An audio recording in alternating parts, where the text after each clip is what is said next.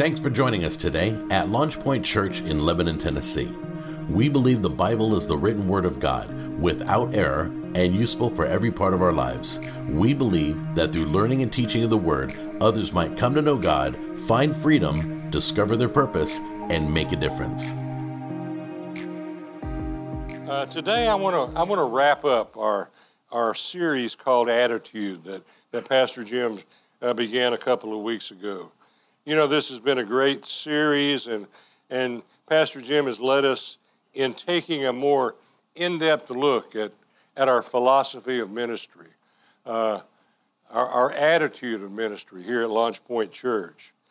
I know all of you know the tenets of our mission statement.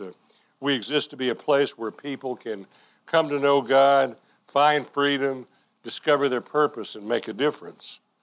Our philosophy of ministry, our attitude of ministry, is how we carry out that mission. Our attitude of ministry is to love them, to serve them, and to speak kindly to them. And if we do those three things in the power of the Holy Spirit, people will come to know God. They'll come to find freedom. They'll come to discover their purpose, and they'll be able to make a difference in God's kingdom. Amen. That this series had its beginning in 1 Kings chapter 12, where we see Rehoboam becoming king of Israel after the passing of his father Solomon. And Rehoboam has called together all the elders of Israel to get their advice on how to govern the people. And this is what they told him. It says, if you'll be a servant to this people today and will serve them and answer them and grant them their petition and speak good words to them, they will be your servants forever. You know, Pastor Jim began this series by talking about our attitude of love, showing us how to love them properly.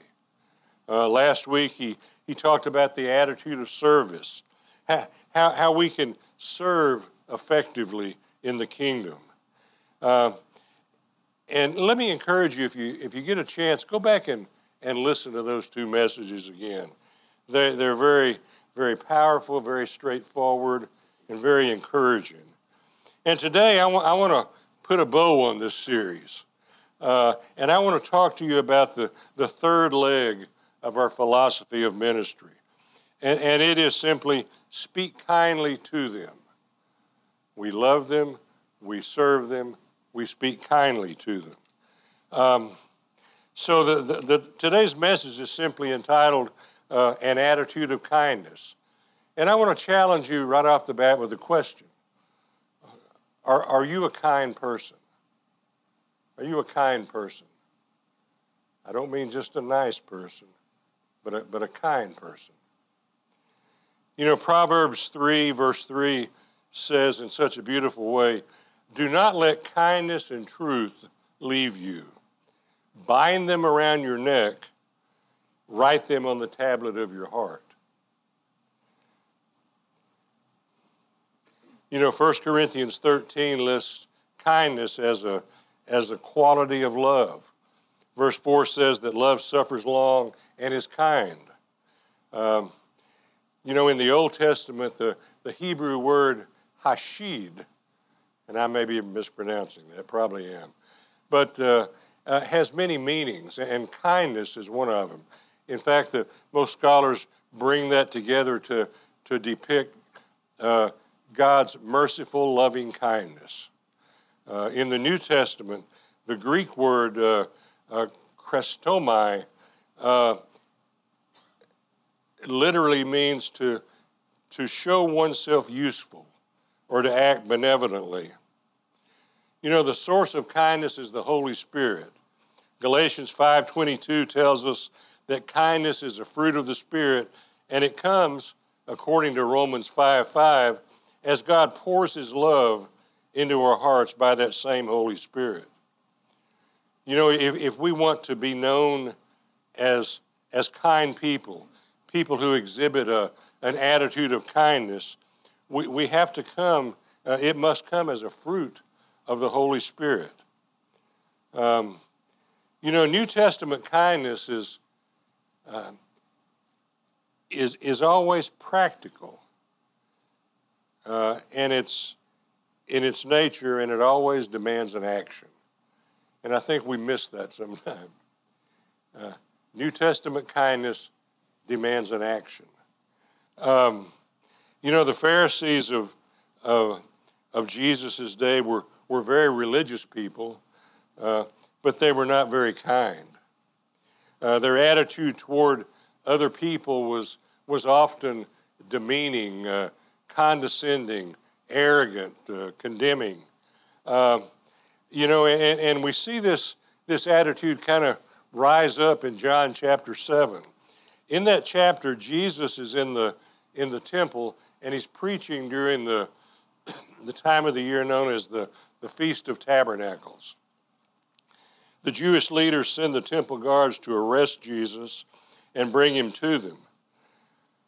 But and why did they do that? Why did they want Jesus arrested? Because his words were so powerful that it was drawing people to him.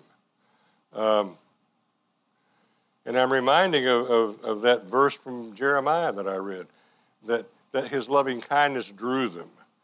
So Jesus' words were drawing people to him. Many people were believing, and the Pharisees couldn't condone this. So they send the temple guards to the synagogue to arrest him. But later, these same guards came back, but they didn't have Jesus with them. And when asked why they had not arrested him, one of the guards replied, "No man ever spoke like this man. No man ever spoke like this man." What a powerful statement that is. Jesus was not only speaking with spiritual authority, he was also working miracles, and many people were believing in him, and this was unacceptable to the Pharisees. And right there in front of these temple guards, the Jewish leaders began comparing themselves with the common people. They said, listen, none of us believe in this. None of us believe in Jesus. These people that are believing are all, they're ignorant of the law, and they're accursed. So here we have the Pharisees, the religious leaders, dismissing the common people as ignorant and cursed. And what a contrast that was with Jesus' attitude toward common people. Instead of despising and dismissing them, Jesus' heart always went out to them in compassion and love and kindness. Matthew 14:14 says, "And when Jesus went out, he saw a great multitude, and he felt compassion for them and healed their sick." Notice how Jesus' attitude toward people always resulted in acts of kindness. He was moved with compassion, and he healed their sick. He brought relief to their suffering, and he brought comfort to their pain. The scribes and Pharisees brought no relief to the people. They brought no relief to their suffering or to their pain. The Pharisees conducted religious services, but they didn't act with an attitude of kindness toward the people. And we have to be very careful about that. That seems like something foreign, but if we're not careful, that can happen to us. We get so focused on what we do in a religious service that we lose sight of our mandate to take the Word of God outside of these walls, and to be the hands and feet of the Lord in the marketplace, in the workplace, in our homes. We can't talk about kindness without first addressing our heart attitude toward people. Jesus, for the most part, He looked up on the same crowd of people that the Pharisees looked on. But he saw them very differently. Mark 6:34 says, Jesus was moved with compassion toward the multitudes because they were like sheep without a shepherd.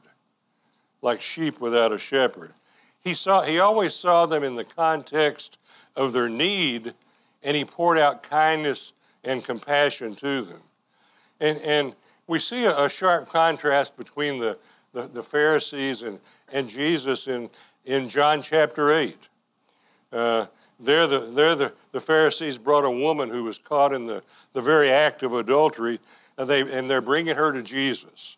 And John tells us that the reason they're doing this is to try to entrap him, to get him to say something that violates the law. But they came with a condemning attitude toward this woman. There was nothing redemptive in their hearts toward her. They reminded Jesus that the law demanded that she be stoned. But it's interesting, Jesus didn't answer them, but he simply knelt down on the road and began to write on the dirt. And as they continued to press him, Jesus looks up and says these words.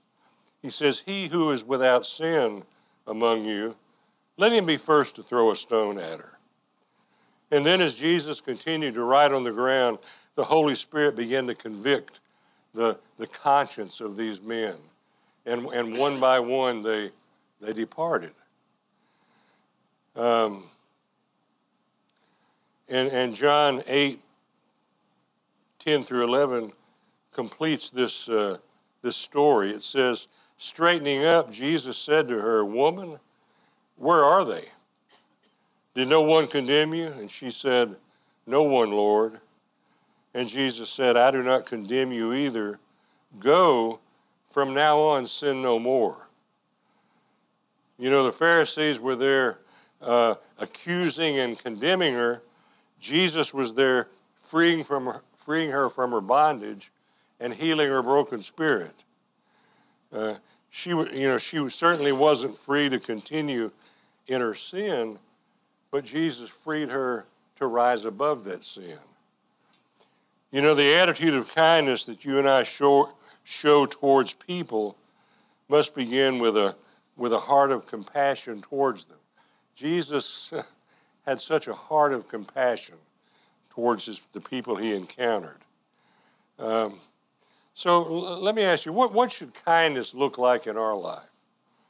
Well, first, an attitude of kindness should be manifested in our speech, the words we use, the way we talk to one another and about one another should reflect this attitude of kindness. Yeah. Colossians 4:6 tells us, "Let your speech always be with grace." In other words, we must season all that we say with a generous dose of kindness toward others. You know, in Proverbs 31, and I love this verse, we're given the description of a godly woman. And one of her characteristics is stated in verse 26. She opens her mouth with wisdom, and on her tongue is the law of kindness. You know, what a beautiful description that is.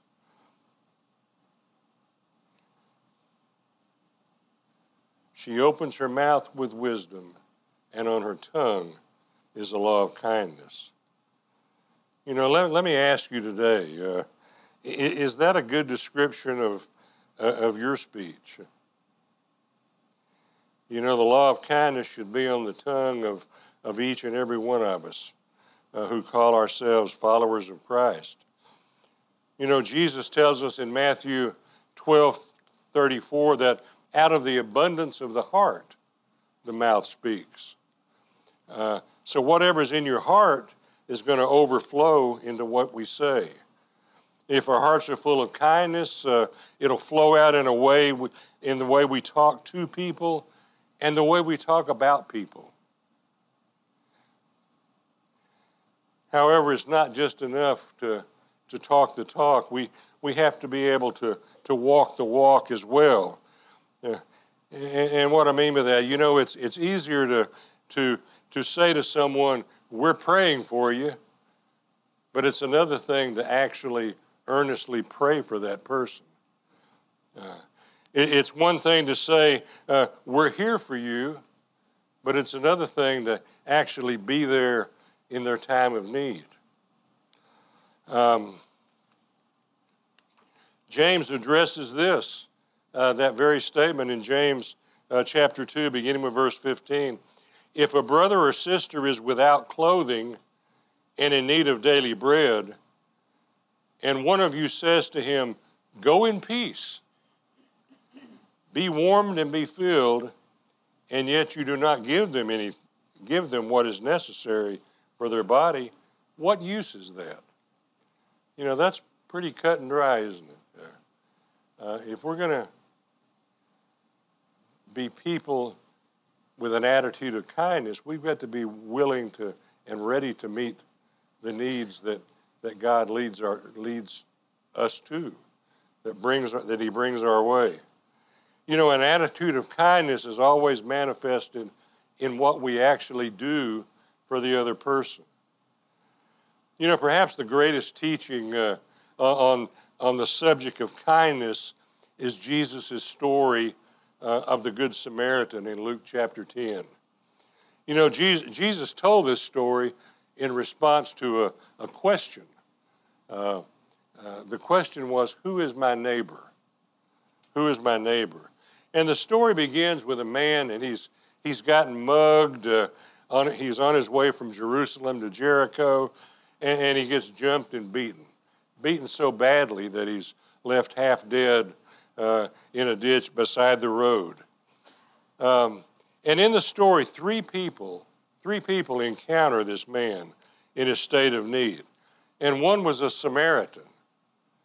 The other two were, quote, religious people, a priest and a Levite.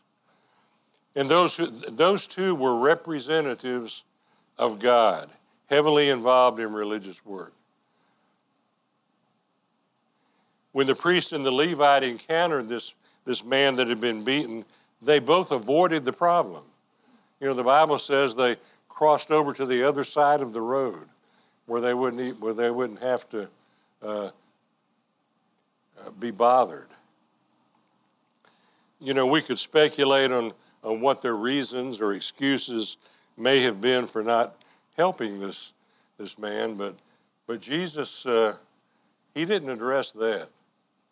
He just simply said that they didn't stop to help. In contrast, when the Samaritan saw this man, he gave tangible help to him. Luke 10:33 says, and when he saw him, he felt compassion. You know, compassion was the motivator behind the Samaritan's act of kindness. You know, that kind of compassion was absent in the priest and the Levite. Now think about this. God looks upon the attitude of our heart. He's looking for people who will show His mercy and His loving kindness toward others, rather than just people who perform religious acts. Now don't miss the meaning of that. You know, if you're a follower of Christ, it's not about performing religious acts. It's about sharing Jesus. It's about sharing His compassion, His love, His concern. And it's about meeting the needs of the people. You know, this attitude of kindness that we're talking about is not just a feeling. It's an action. It's expressed in what we actually do for the other person. And here's what the Samaritan did for the man in need. In Luke 10, beginning with verse 33, but a Samaritan who was on a journey came upon him, and when he saw him, he felt compassion. And came to him and bandaged up his wounds, pouring oil and wine on them. And he put him on his own beast, and brought him to the inn to take care of him. On the next day he took out 2 denarii and gave them to the innkeeper and said, "Take care of him, and whatever more you spend, when I return, I'll repay you." You know, the Samaritan immediately ministered aid. In other words, he allowed himself to be inconvenienced. I'm sure he had a destination when he began that day. He had a plan. He had an agenda. He had somewhere he needed to be, something he needed to be doing. But because of his compassion, he stopped and helped this man. He allowed himself to be inconvenienced. And the Bible says here that he put the man on his own beast. In other words, he put him on his own donkey. That meant that the Samaritan had to walk the rest of the way to where he was going. You know, more often than not, when we walk out an attitude of kindness, we're going to be inconvenienced. If we only help people when it's convenient, we'll always tend to respond like the priest and the Levite did. The Samaritan operated from an attitude of kindness and met this man's need. Now keep this in mind. Godly kindness, the quality of kindness, our attitude of kindness is to be expressed towards others regardless of how they're treating us. Sometimes we miss that one, don't we, Brother Dallas? You know, Jesus addressed this in Luke chapter 6. He said, if you do good to those who do good to you, what credit is it for you? For even sinners do the same. If you lend to those from whom you expect to receive, what credit is to you? Even sinners lend to sinners in order to receive back the same amount. But love your enemies and do good and lend, expecting nothing in return, and your reward will be great.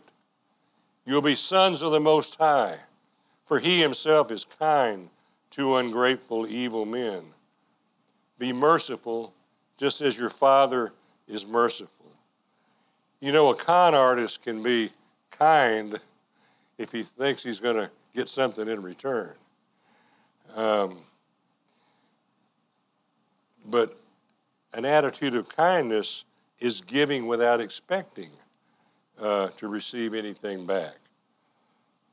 Now think about this for a moment. I hope this kind of draws this point in.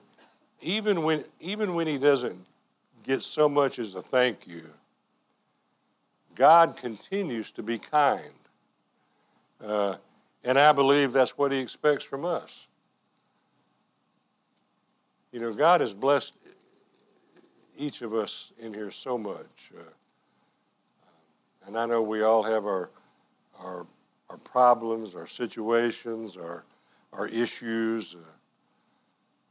But God is kind to you. If you were able to get up and take a breath, God has been kind to you. You know, what is it that undermines or keeps us from developing an attitude of kindness? Well, certainly 2 things are selfishness and bitterness. The priest and the Levite were pursuing their own agenda and wouldn't let that be disturbed. The truth is, and I really want you to get this, is that if we really are to manifest an attitude of kindness, you and I must be interruptible. We must be interruptible. We must be willing to be interrupted, even in the midst of our busyness. You know, Jesus was continually being interrupted. Many of his miracles were done while he was on the way to do something else. In Luke chapter 8, Jesus stopped what he was doing to go heal Jairus' daughter. And along the way, when the woman with the issue of blood reached out and touched his garment, he stopped and he ministered to her. In Luke chapter 18, surrounded by crowds of people, Jesus stops he stops what he's doing. He pauses his journey to heal blind Bartimaeus. When Jesus was traveling to preach and teach in another village, he allowed himself to be interrupted on the road by a lowly leper. And this leper ran up to Jesus, kneeled on the ground, and said, "Lord, if you're willing, you can heal me." And we know that Jesus replied, "I am willing." And the Bible says he reached out and touched the leper, and he was healed. You know, time and time again through the Gospels, we see Jesus being interrupted. Yet he always took the time to minister to the needs of the people. Jesus was always willing to let himself be interrupted by someone in need. And that should be us.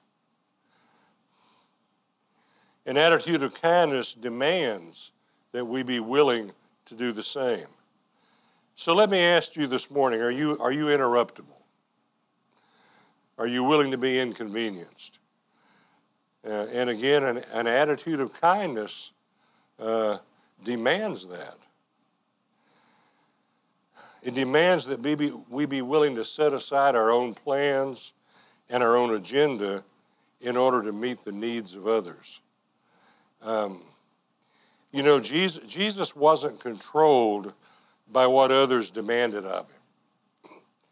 He was led by what the Father wanted done for those around him. He said in John 6:38, "For I have come down from heaven not to do my own will, but the will of him who sent me." And really that should be our mantra as well, to seek to do the will of the Father. And his will for us, among many other things, is to love them, serve them, speak kindly to them. You know, we don't become slaves to what people expect us to do for them, but as servants of God, we do whatever God tells us to do. And he will lead you to that need. He will bring that need to your doorstep. And through a heart of compassion, we meet that need as best we can.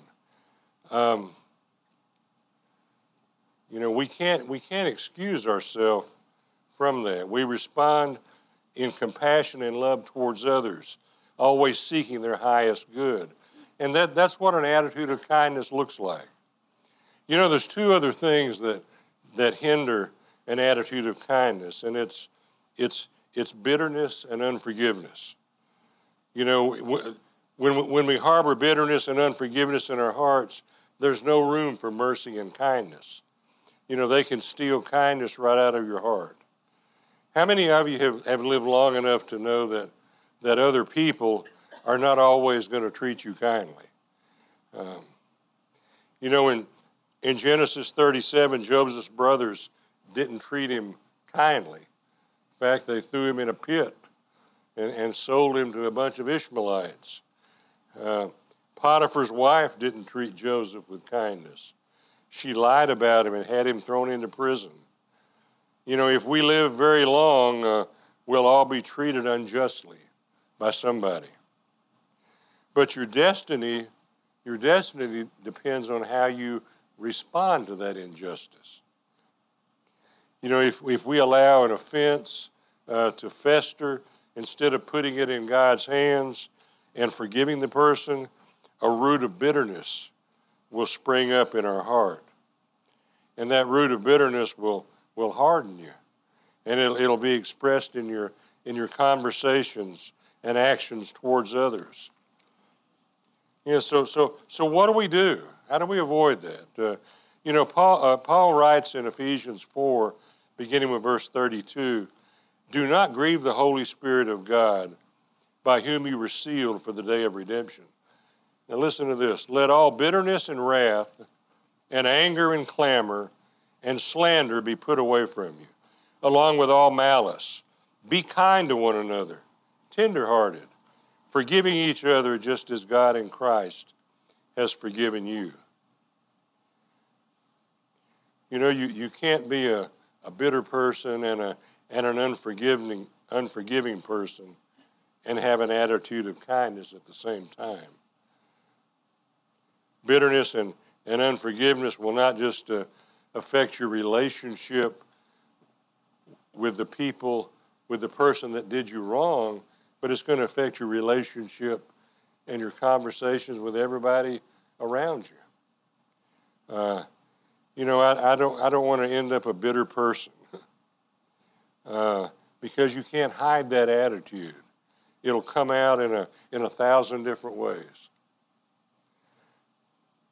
You know, our goal should be to not be a bitter person, not to allow the disappointments and injustices of life create a hard shell around our heart. You know, we need to take Paul's advice in Ephesians 4:32 and try to live this out, and be a person who is kind to others, tenderhearted, and forgiving.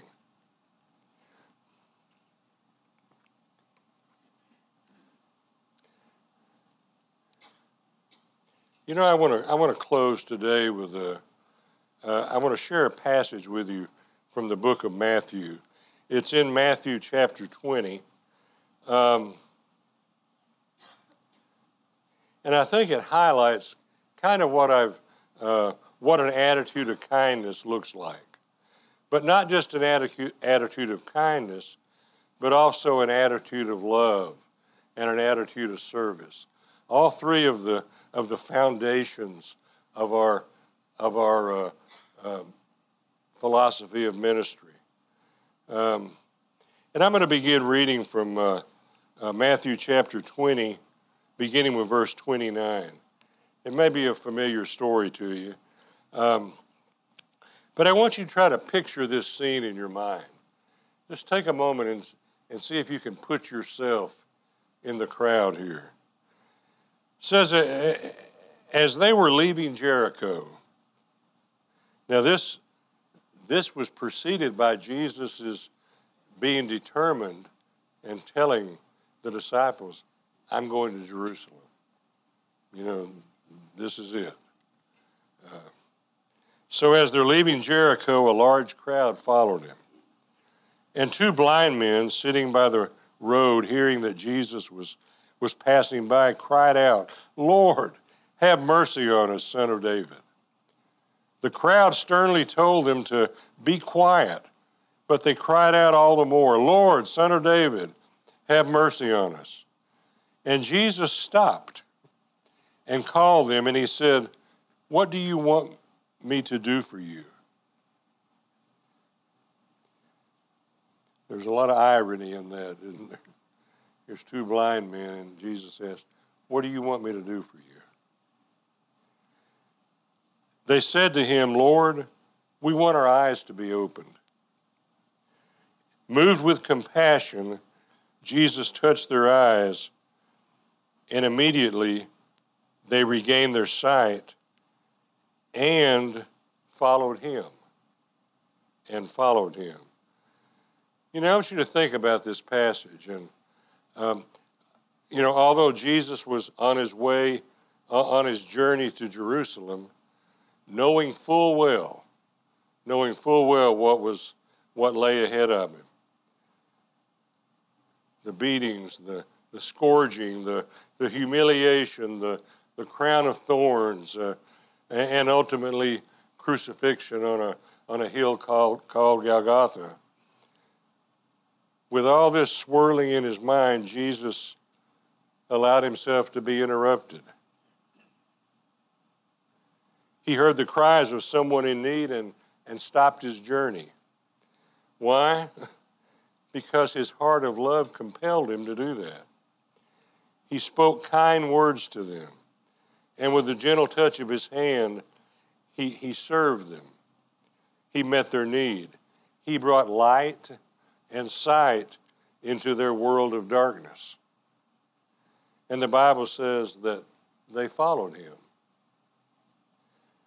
You know, in a moment we're going to stand and say our mission statement as we always do. And as we do, I want you to remember our philosophy of ministry. And this philosophy of ministry comes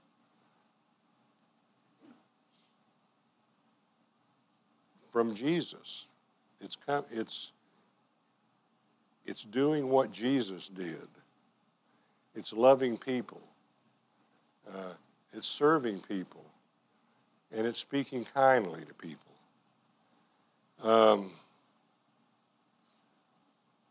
So as we say this, remember our philosophy of ministry, our attitude of ministry, and clothe yourselves in these things every day.